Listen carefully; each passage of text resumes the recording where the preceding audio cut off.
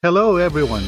Welcome to RLCC Radio, where you can grow in your faith together with others by listening to our daily devotionals, sermons, and other audio broadcasts.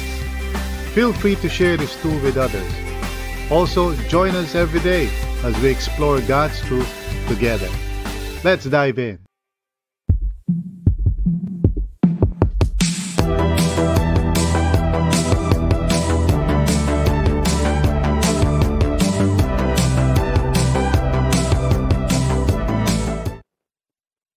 Salvation is not an impossible task because with God, nothing is impossible. Ang kaligtasan po ay hindi isang imposibleng gawain o parang, ah, you know, parang hindi pwedeng mangyari dahil sa Panginoon, walang imposible. Pero ang mga tao minsan gusto nilang gawing mahirap ito, they want to make it really difficult. Ah, Dahil siguro hindi nila naiintindihan yung simplicity of the gospel. They want to make it complicated, no? Also because they don't want to receive anything free, that they have not really worked for. I suppose this is no other than a sign of pride and also self-righteousness sa mga tao. We don't want to just simply humble ourselves before the Lord sa kanyang binibigay sa atin, which is a free gift, the free gift of salvation, no? And really, it has to do lang with just making the right choices or decisions. Kaya yun ang pag-uusapan natin today, no? God has done everything necessary for our salvation. And that might be a stumbling block to those who are proud kasi parang feeling nila they have nothing else to do. But the truth is talaga, it's very simple. So we want to look at Romans chapter 10, verses 5 to 13, kung saan the Apostle Paul, shares with us, the simplicity of the gospel.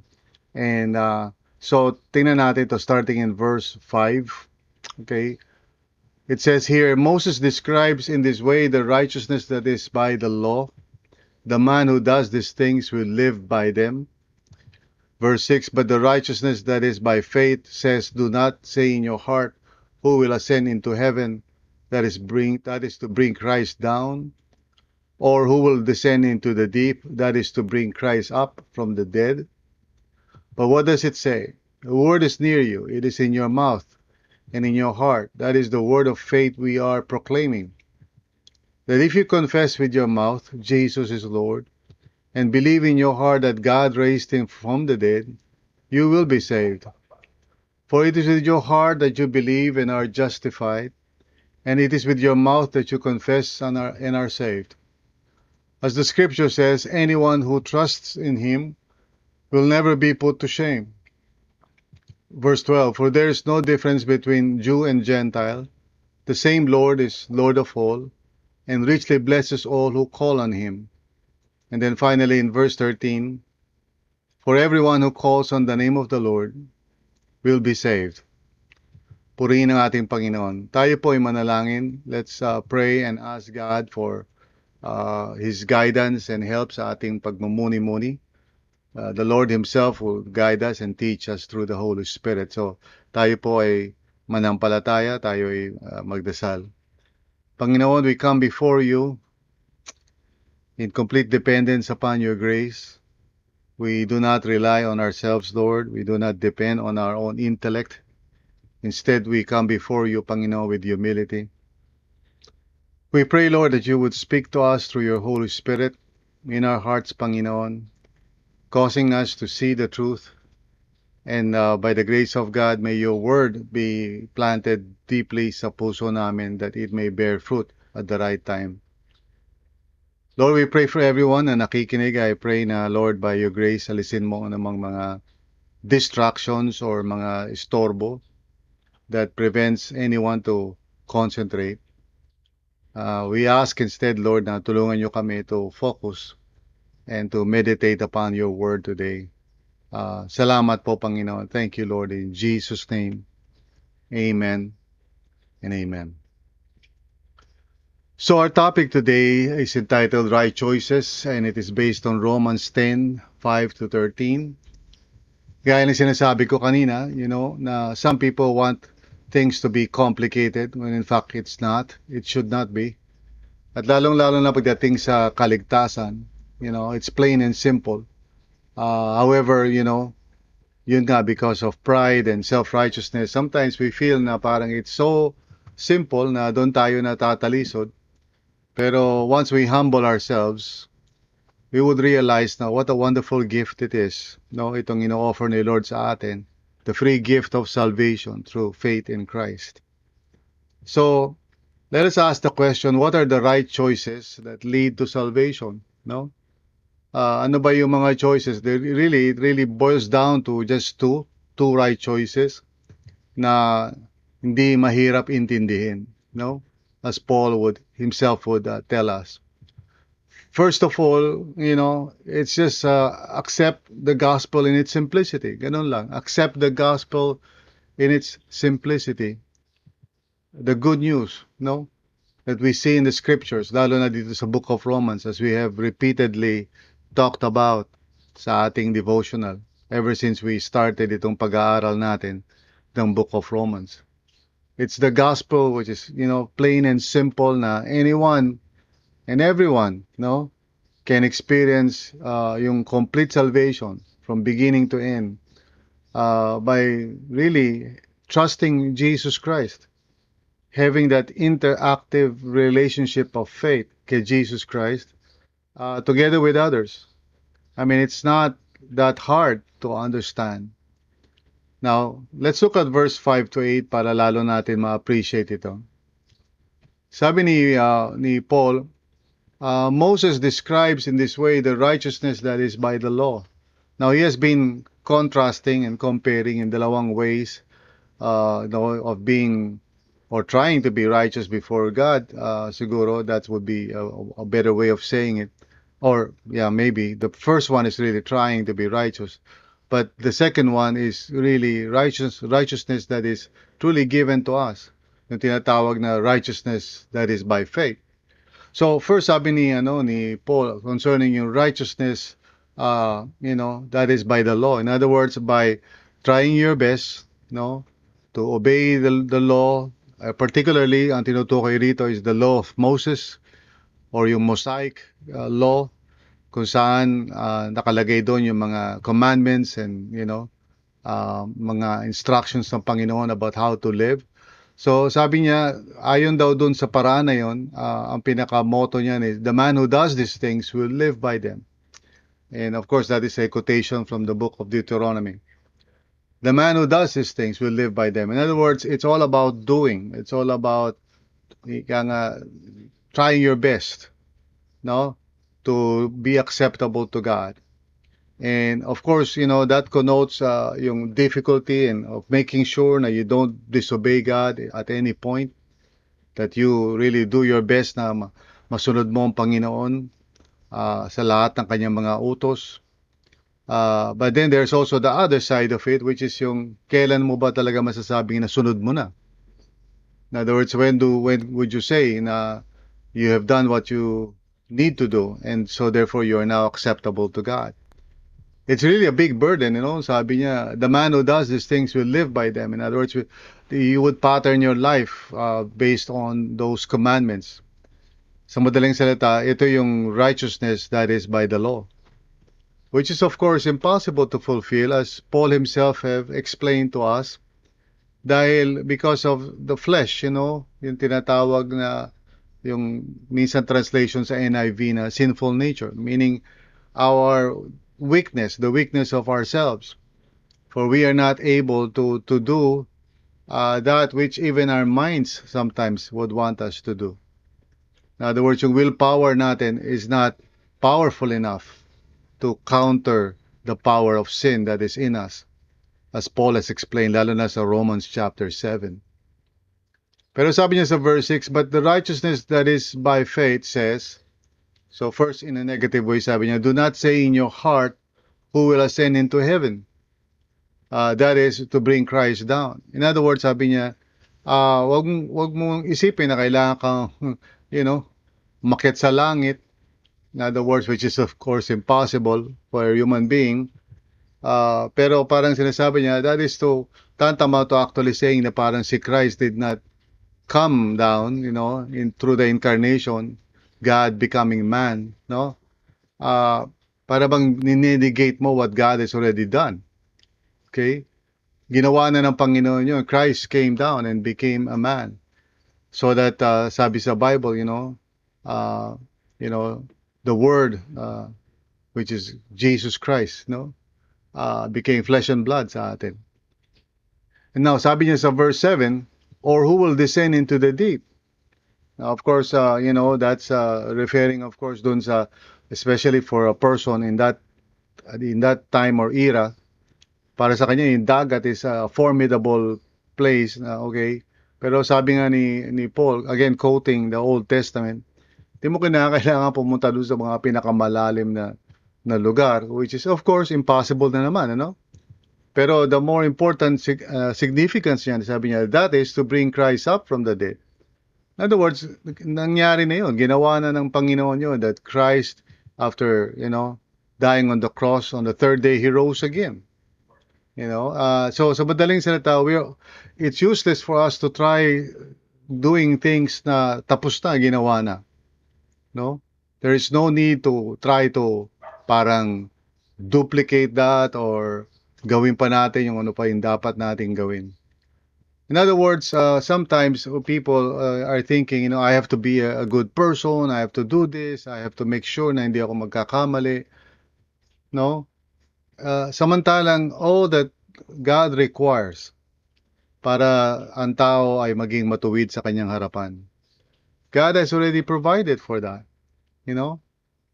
through Jesus Christ, who was born, became man, and suffered and died, but rose again from the dead, for our justification.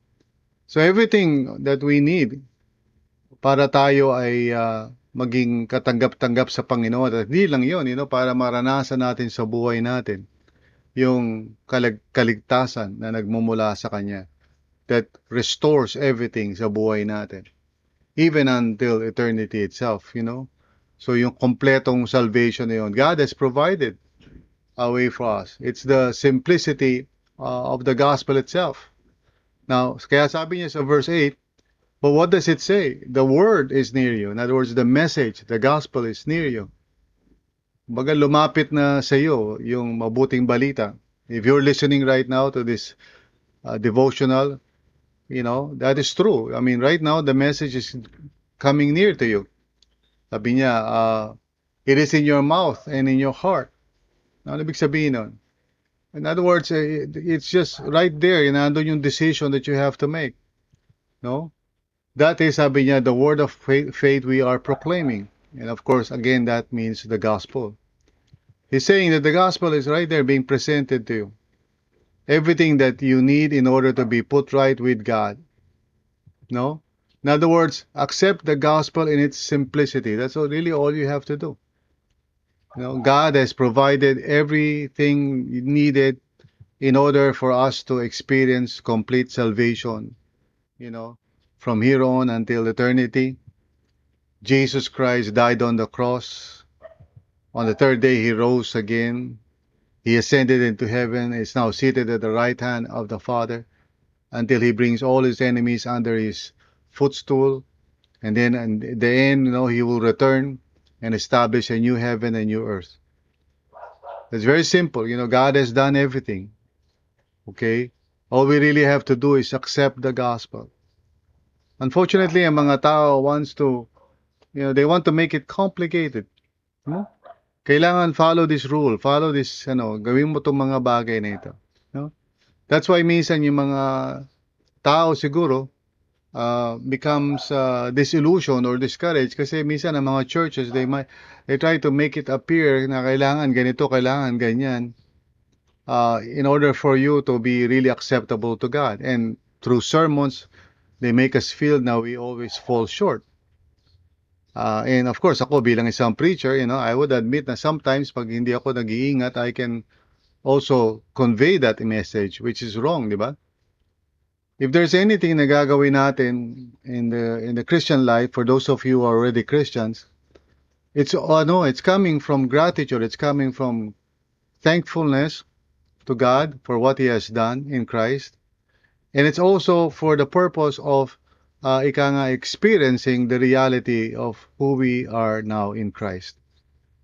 In other words, I am learning how to follow the Lord each and every day, not to earn His favor, but so that I may experience in the reality of my own experience sa buhay ko, the truth that I am already holy and righteous before the Lord.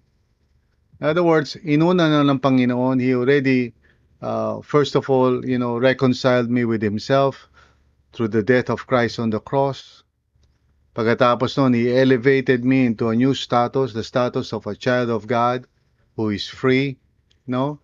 He made me alive in Christ, yun ang sabi sa Bible. So hindi lang basta ni-reconcile lang ako. I'm given a new status ngayon that is by grace. It is not something that I have done. It's not something that you have done if you are also a Christian. Itong position or status na to of being liberated and free, from the power of sin and having this new identity which is being in Christ. Lahat ito by grace ito. And then, of course, also by the grace of God, He pours out the Spirit of the Lord in my heart so that from now on, I no longer live by my own effort. Rather, the Spirit of God motivates me and guides me and moves me toward the fulfillment of His purpose in my life. He gives me instruction on how to live each day, and I just follow His lead. And so therefore, nagkakaroon ng saysay ang buhay ko. And eventually, I'm able to live a life of purpose until the day that, yung aking life would be done and I would be with the Lord forever, in heaven. But then that's not even the end of it all kasi the Lord Jesus will return. Diba? And He will establish a new heaven and a new earth kung saan there will be no more pain and death and suffering. So we all look forward to that, those of us who are believers in the Lord. So everything that is necessary in order for us to experience life that is truly life, eternal life as the Bible calls it, is already done by God, and it's also just being offered to us in its simplicity. All we have to do is accept it, that God has done it. Now, secondly, believe in Jesus with sincerity. That's the other side of the coin. Accept the gospel, of course, in its simplicity, but also believe in Jesus with sincerity. And that's what we find in verses 9 to 13 sa passage natin. So let's go there. Sabi nga verse 9, that if you confess with your mouth Jesus is Lord, and believe in your heart that God raised Him from the dead, you will be saved. Now, what Paul is describing here is not parang some kind of method, no? He's basically just saying one thing. To believe in Jesus, hindi lang parang panlabas, but really from the heart. To believe with sincerity, in other words. Now, yung salitang that if you confess with your mouth Jesus is Lord, it's not just parang to say it with your mouth, the way we sometimes might understand it. To confess really is to identify yourself publicly with others who call upon Jesus as Lord. So when you say that if you confess with your mouth, it's really to identify yourself with those who believe in Jesus, to be part of those who call upon His name. And sabi niya, and believe in your heart that God raised Him from the dead, you will be saved. In other words, to believe that God raised Him from the dead is to believe everything about Jesus. Right now, maraming mga false na, ideas about who Jesus is. Kaya, alam nyo, pag tayo ay, let's say, sabihin natin, ang lalamig sa faith natin, all we have to do is go back and know the real Jesus in the Gospels. Rather than parang nakikinig tayo sa mga tao sa labas. Get to know the Lord Jesus. And also, we have to understand now, the more we know Jesus, the more we know God. Because sabi nga ni Jesus, whoever has seen me has seen the Father. And so, really, what really Paul is saying is to believe in Jesus with sincerity. Again, sabi niya, for it is with your heart that you believe and are justified, and it is with your mouth that you confess and are saved. Again, it's not talking about parang two parts or anything. It's just talking about one thing. It's all about yung sinceridad natin, you know. Unfortunately, there are many people who somehow become identified as a Christian without really believing in their hearts that Jesus is truly Lord, that He died for our sins, that He rose again, you know, from the dead for our justification, and that He is seated right now as Lord of all, and He would one day return as Lord of all, you know, and every knee shall bow and every tongue confess that Jesus is Lord. They don't believe that in their hearts. Maraming mga tao who just somehow parang get identified with the Christian movement without really having that kind of understanding, no, about the gospel and really making a choice to believe. And this is especially true lalo na sa mga anak ng mga Christians, mga younger generation who sometimes, of course, dahil sila ay bata pa, they get carried along kasama ng mga magulang. They start attending church, you know, and of course they go through the motions without really deep down in their hearts believing. Again, I remember the story of C.S. Lewis. C.S. Lewis was born in a family na, you know, supposedly parang Christian, at least nominally, and they would go to church and so forth, and si C.S. Lewis had to go through confirmation, yung tinatawag natin, confirmation. All of that, of course, is not really true kasi deep down in his heart, he does not really believe. Now, itong recent pandemic has been quite a revelation, no? Kasi because of the suffering and the death, no, that has occurred worldwide, maraming tao have, you know, have reacted in a way na that shows that they have never really believed in the gospel. Or maybe kung sila man ay nanampalataya, maybe just parts and, you know, bits and pieces lang here and there, but not really understanding it as a whole. Kaya nung nayanig sila, you know, naisip nila ang pinaka-best option is to withdraw, to cut themselves off from the church, to just live their lives, you know, by themselves. Of course, maraming reasons din naman yan, you know, sari-sari, but there were many Christians who became lukewarm as a result of the pandemic. Maraming mga mananampalataya were no longer living according to the truth. They started going back to the world. Ako, as a pastor, and I'm sure I'm not alone, maraming mga pastors, you know, we experience great sorrow, you know, and brokenness of heart as we see the flock scatter. Kasi maraming mga tao were not really grounded on the truth. Unfortunately, it's also just a wake-up call for the churches. Kasi minsan we rely a lot on activities, you know, yung mga services every Sunday, minsan mga peripheral o mga external things. Pero we don't really do our very best to guide each person, you know, to understand the gospel and to believe in Jesus. Of course, hindi lang yung parang one time, big time. It has to be a regular thing. That's why meron dapat small group, diba? And in the small group, supposedly we are to encourage each other and remind each other of the truth. So, sa madaling salita, you know, faith is not parang just a one-time decision. It's a, you know, constant decision of our hearts to believe, you know, to put our faith in Jesus.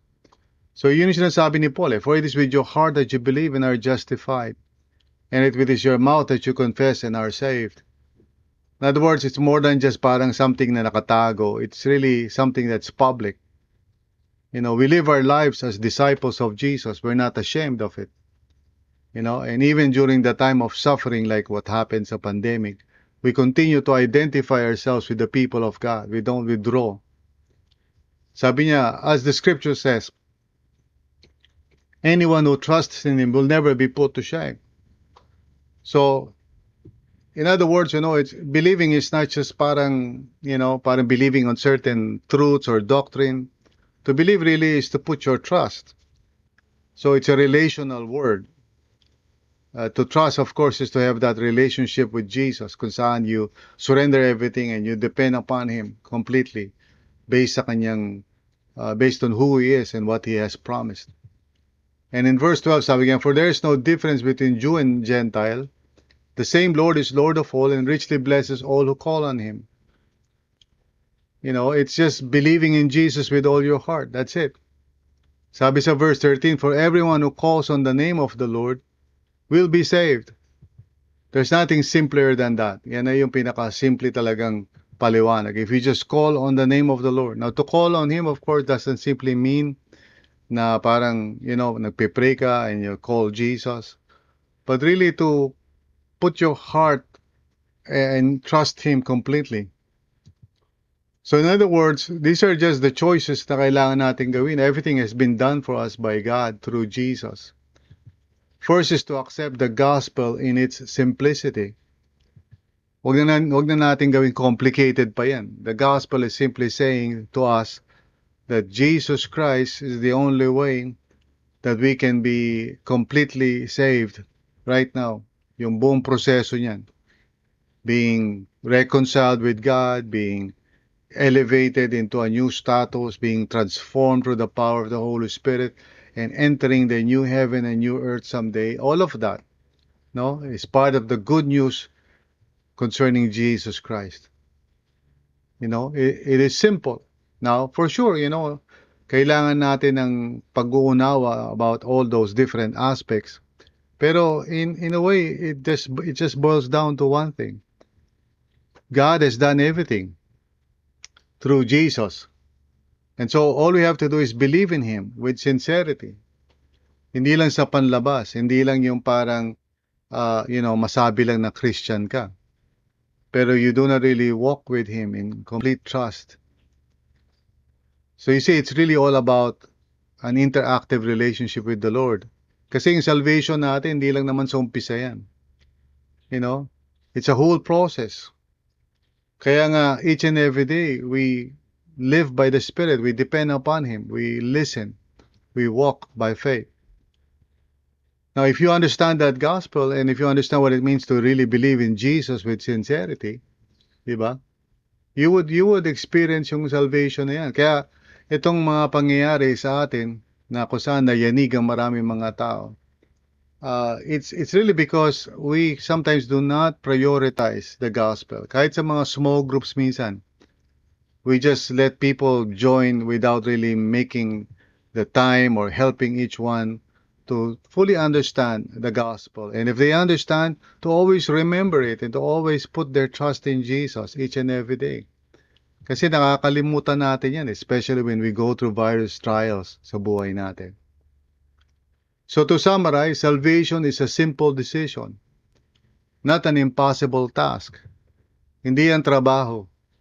It's all about receiving, it's all about believing the Lord Jesus Christ who died for our sins, who rose again from the dead for our justification, who is now seated at the right hand of the Father as Lord of all, and who would one day return, you know, to establish a new heaven and a new earth. This is the Jesus that we believe in, not just one time, but each and every day. And salvation is that simple decision. Just trust in Jesus with all your heart, and you will be saved. No? As the Bible says, no? Na for everyone who calls on the name of the Lord will be saved. Ganun lang po siya kasimple. So salvation is a simple decision, not an impossible task. If you are listening to this devotional right now, please understand, hindi sinasabi ng Panginoon that you jump into so many hopes, you know, and kailangan magpakabait ka, you know, or whatever, you know, kailangan gawin mo to, gawin mo yan. No, it's not about that. The gospel is clear, it's simple. All you have to do is believe in Jesus with all your heart. So if you are here right now listening sa devotion na ito, God is calling you. And all you have to do, sabi nga ni Paul, it is in your mouth and in your heart. It's very near. All you have to do is decide to put your faith in Jesus with all your heart and just believe in Him. No?